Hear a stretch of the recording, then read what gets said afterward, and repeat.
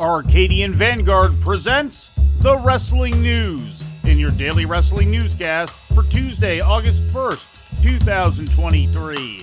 Good morning, I'm Mike Sempervive. We begin today with last night's SummerSlam Go-Home edition of WWE Monday Night Raw, broadcast live on the USA Network from the Toyota Center in Houston, Texas.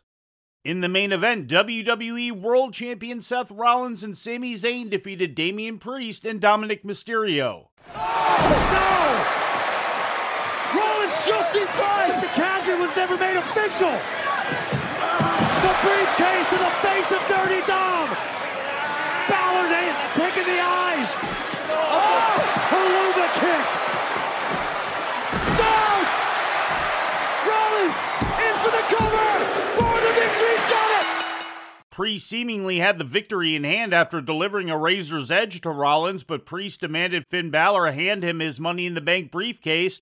Before Priest had a chance to cash in his opportunity, Rollins recovered and eventually pinned Priest after a curb stomp. Brock Lesnar and Cody Rhodes had their final face-to-face confrontation before SummerSlam.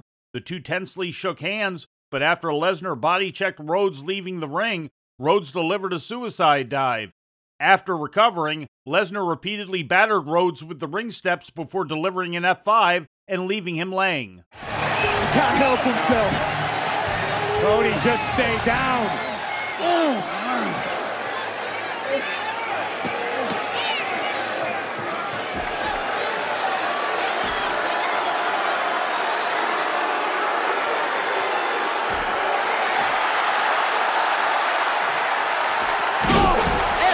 F5 from the Beast. Chad Gable accepted Intercontinental Champion Gunther's 5-minute challenge. Gable survived the initial 5 minutes with the two wrestling for nearly 13 before Gunther scored the pinfall following a powerbomb. After his victory, Gunther climbed on top of the announce desk to cut a promo on his SummerSlam opponent, Drew McIntyre. Drew McIntyre, wherever you are, have a close look. What I did to that man is the fate that awaits you as well. Because come Saturday, I'm gonna end Drew McIntyre once and for all at SummerSlam. The Imperium faction was also victorious during the first match on the card when Ludwig Kaiser defeated Matt Riddle. Raw opened with a Logan Paul segment where he went back and forth on a promo with his SummerSlam opponent Ricochet. After Paul made mention of Ricochet's girlfriend, ring announcer Samantha Irvin, the two wrestlers began to brawl with Paul getting the better of it. For the first time in his life, Logan Paul may have met his physical match in Ricochet.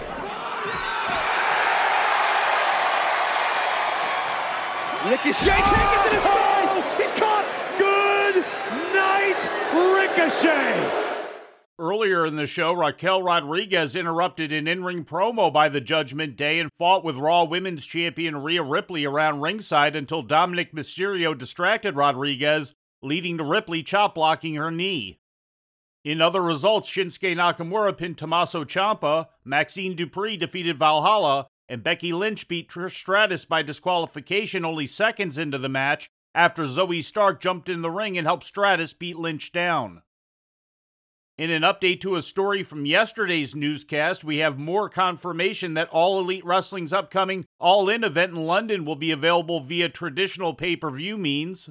On Monday, pay-per-view distributor In Demand as well as satellite provider DirecTV confirmed to WrestleNomics that both would be distributing the August 27th show at Wembley Stadium. In Demand is jointly owned by cable providers Comcast, Cox Communications, and Charter Communications, and has provided pay-per-views such as pro wrestling, boxing, MMA, concerts, stage plays, and films to cable and satellite companies since 1985. The Wrestling Observer's Dave Meltzer reported on Sunday that sources had confirmed to him that Xfinity Comcast had added All In to its upcoming broadcasting schedule. Matt Men's Andrew Zarian has also confirmed that live event closed circuit provider Johan Promotions would be marketing the show to movie theaters. WrestleNomics' Brandon Thurston noted that he has reached out to AEW's international streaming partner FITE, but has not received a response.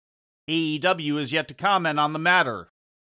In ratings news, WWE SmackDown's live broadcast on Fox last Friday night drew an average audience of 2.323 million, according to WrestleNomics.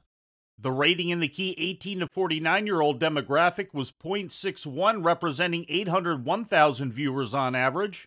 The overall figure is up slightly from the 2.309 million that tuned in on July 14th, which was the last time SmackDown appeared in its regular slot on the Fox network, although that edition of the program 2 weeks ago did tally 7,000 more viewers in the demo. Last week's July 21st episode aired on FS1 due to Fox's coverage of the FIFA Women's World Cup. That show set new highs for WWE on FS1, averaging 1.230 million viewers, with 474,000 of them between the ages of 18 and 49. AEW Rampage drew a total audience of 324,000 viewers to TNT last Friday night, according to WrestleNomics. That total is down 21.9% from the previous week's viewership of 415,000. The rating in the key 18 to 49-year-old demographic was .10, representing 128,000 viewers, down 15,000 viewers on average from the previous week's .11 key demo rating. And we close with some sad news to report. Iconic professional wrestling trailblazer Exotic Adrian Street passed away on July 24th at the age of 82. Confirmed by his family, who spoke with the BBC on Monday, Street died at the Grange University Hospital in Cwmbran, Wales due to sepsis. Street had suffered a stroke which caused a brain hemorrhage earlier this month and contracted colitis shortly afterward. Born December 5, 1940, and raised in Brynmore, a small town in the southern Welsh county of Blaenau, Gwent, Street grew up longing for more than what the rural mining town could offer. In the 2019 documentary, You May Be Pretty, But I Am Beautiful, the Adrian Street story, Street noted, quote, "The last thing I wanted to do was work in a coal mine. It's dark down there, and I needed a spotlight. I was made to be seen," end quote. Street's father, a miner himself, didn't think much of his son's dreams to one day become a pro wrestler, but at the age of 15, Adrian would run away from home in an attempt to do just that. Beginning his career at the age of 17 as Kid Tarzan Jonathan, working for the George Kidd-led Mat Sports promotions, Street's career would take off when he morphed his Nature Boy Adrian Street gimmick into the androgynous Exotic Adrian Street, complete with bleach blonde hair, excessive facial makeup, and glam rock wardrobe. In 1981, Street would come to North America alongside his valet, Miss Linda, who was portrayed by his real-life wife, Linda Gunthrope Hawker, who was also working as a professional wrestler when they met in 1969. Starting in Calgary's Stampede territory, Street would migrate to Los Angeles, Memphis, Florida, Southwest, Mid-Atlantic, Mid-South, and Continental, among others, as well as working in Mexico for the Universal Wrestling Alliance. Street's work was particularly notable in the southern United States, where his act would incite the often hostile and prejudiced crowds. Street penned several books about his life in wrestling and also released 3 musical albums, although his most iconic musical selections, Imagine What I Could Do to You and I'm in Love with Me, were released as a single in 1980 under the name of Adrian Street and the Boston Crabs. Street also played a small role as a wrestler in the 1972 film The Canterbury Tales, as well as a tribesman in the 1981 film Quest for Fire. After retiring, Street and his wife Linda lived in Florida, where they produced ring gear and costumes for professional wrestlers. In 2001, Street survived a battle with throat cancer and would continue to train wrestlers at his Skull Crushers Wrestling School until it was destroyed by Hurricane Ivan in 2004. In 2019, the WWE Network produced a documentary on Street titled Imagine What I Could Do to You that spoke to Street about his life and used archival footage. Street attended WWE's Clash at the Castle event in Cardiff last September.